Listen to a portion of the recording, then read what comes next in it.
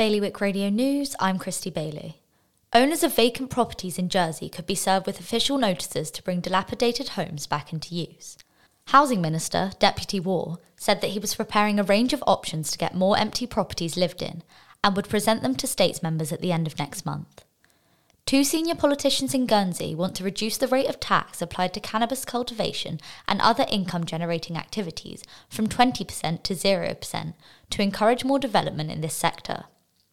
Meanwhile, Jersey's government has set aside a one-off investment of £600,000 to undertake a detailed and thorough condition survey of all their properties for the first time since 2008. An extra £3 million will go towards property maintenance over the next 4 years. And Guernsey Ports are working with its contractors to repair the damage to Alderney's runway to reopen the airport to commercial traffic as soon as possible.